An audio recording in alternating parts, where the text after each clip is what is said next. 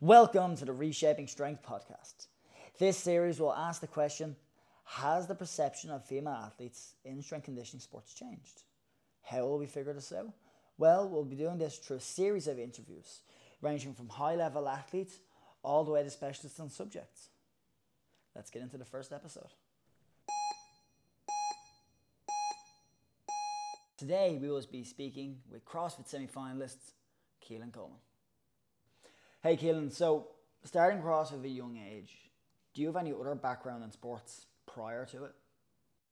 I played GA. I played football for about 5 or 6 years. Kind of ended up being on and off, and then I did horse riding actually for ages. That was like that before I started CrossFit. That was like the thing that I thought I was going to do professionally for ages. But like that's across or horse riding is just so expensive, and like it's kind of a sport where you need to have money to make money.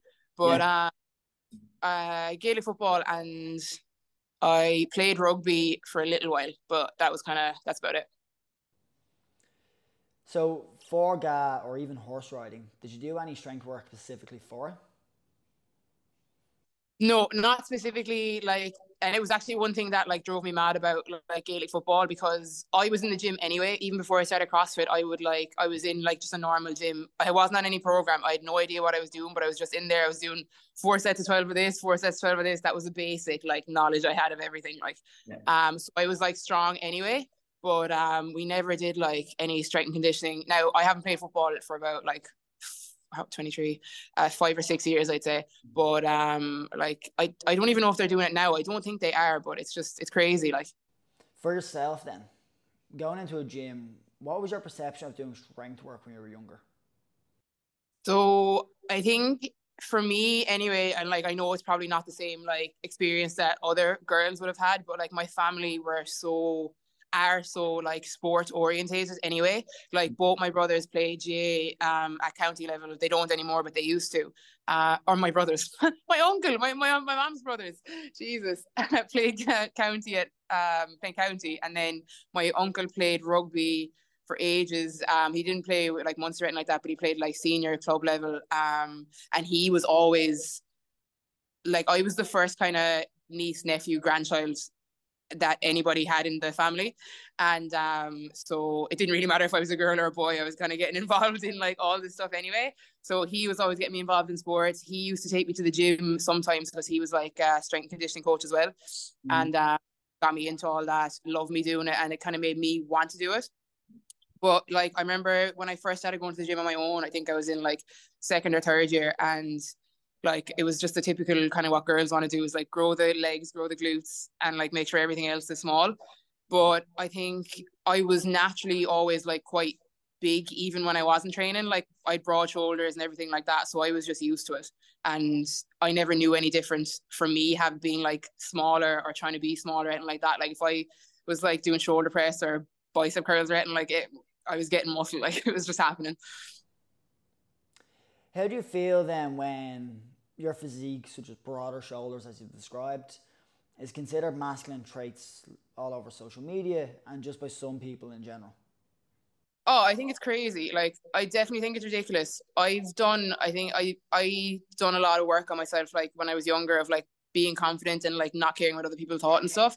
So when I do see those like posts and videos and like men saying that stuff about like, oh, women need to be feminine, muscles are masculine, and all this, it kind of just, I literally will just brush it off and like, oh, it's whatever. But like, other people obviously would be way more affected by that. And you see it even in CrossFit, I think, because I know someone was on about Haley Adams before as well. And like, I think it's a big reason that she's stepping back this year as well, is that like she wants to be stronger, but she doesn't want to look like what CrossFit girls look like. She doesn't want to have all the muscles, like the traps, the shoulders, everything like that. She wants to stay looking the way she is, but like you can't get strong without those side effects. Like, On February 14th, we seen a video get published by a user called Dorkstein. It was reshared by athletes like Lucy Campbell, and he posted it to his Instagram, and throughout the video he's detailing what muscle groups he thinks women shouldn't train. So to get your opinion on it, I'm going to play it now. Number one, all the exercises that you pull something from above down. Why you're not allowed to do it? Because it will make you wider. It will make your lats bigger and you will become wider. And a feminine woman, she has small shoulders. Number two, direct arm exercises. Tricep extension, bicep curls. But if you want to look feminine with nice thin arms, don't need to work directly on your arms. Number three, exercises that you work your upper trap and neck. CrossFit style? Not. Unless, of course, you want a big neck. Number four, squats. Unless, of course, you want big legs. And number five, one, isolation movements, leg extension. Unless, again, you want big quads. Yeah. He's easy, like. It's like it's fear mongering for women in like gyms and stuff. That's all it is. He's trying to scare people into thinking that if you do like one squat session, you're automatically going to have giant legs, or if you do one pull up, you're going to have huge lats and get like it's so easy to build muscle. That's the way he's talking about it. Like, it seems a major part of the idea of why women shouldn't train seems to revolve around the idea of attractiveness. And with that, I found an article from 1934 written by the Literary Digest, where they themselves posed the question of, will sports be one day ruled by Amazons in relation to women? Now, they went on to answer their own question, and in their opinion, they felt that sports had too much of a masculinizing effect, and that in turn would make it hard for women to find worthy fathers. Do you think opinions like this are still relevant today?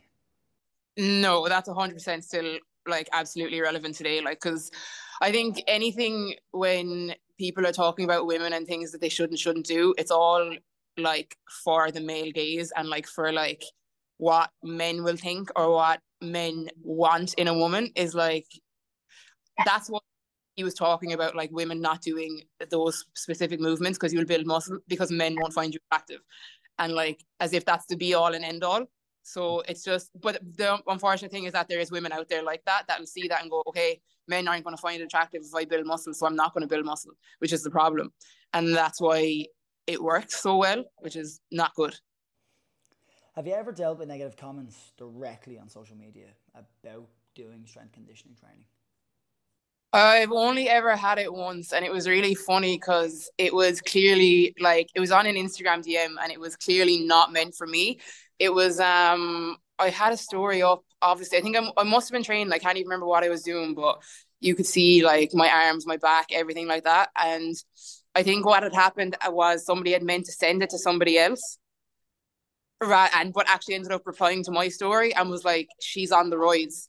And but like they deleted it as soon as I seen it. But I was like, but that to be fair, that's the only kind of time I've ever gotten like, oh, she's on steroids kind of thing. But like, to be honest, I can understand it as well, but it's just like genetics. Following on from that then, have you ever had someone criticize your physique?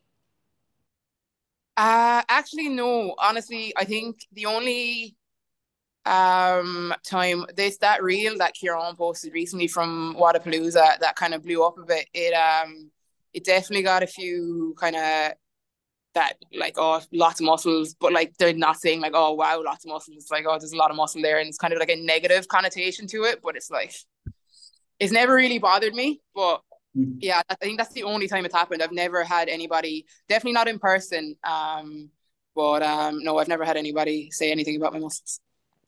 And that concludes our first episode of the ReShaping Strength podcast. Be sure to join us for our next episode, as we will be speaking to the fittest 40 to 44-year-old in Ireland, Amanda Cummins. See you then.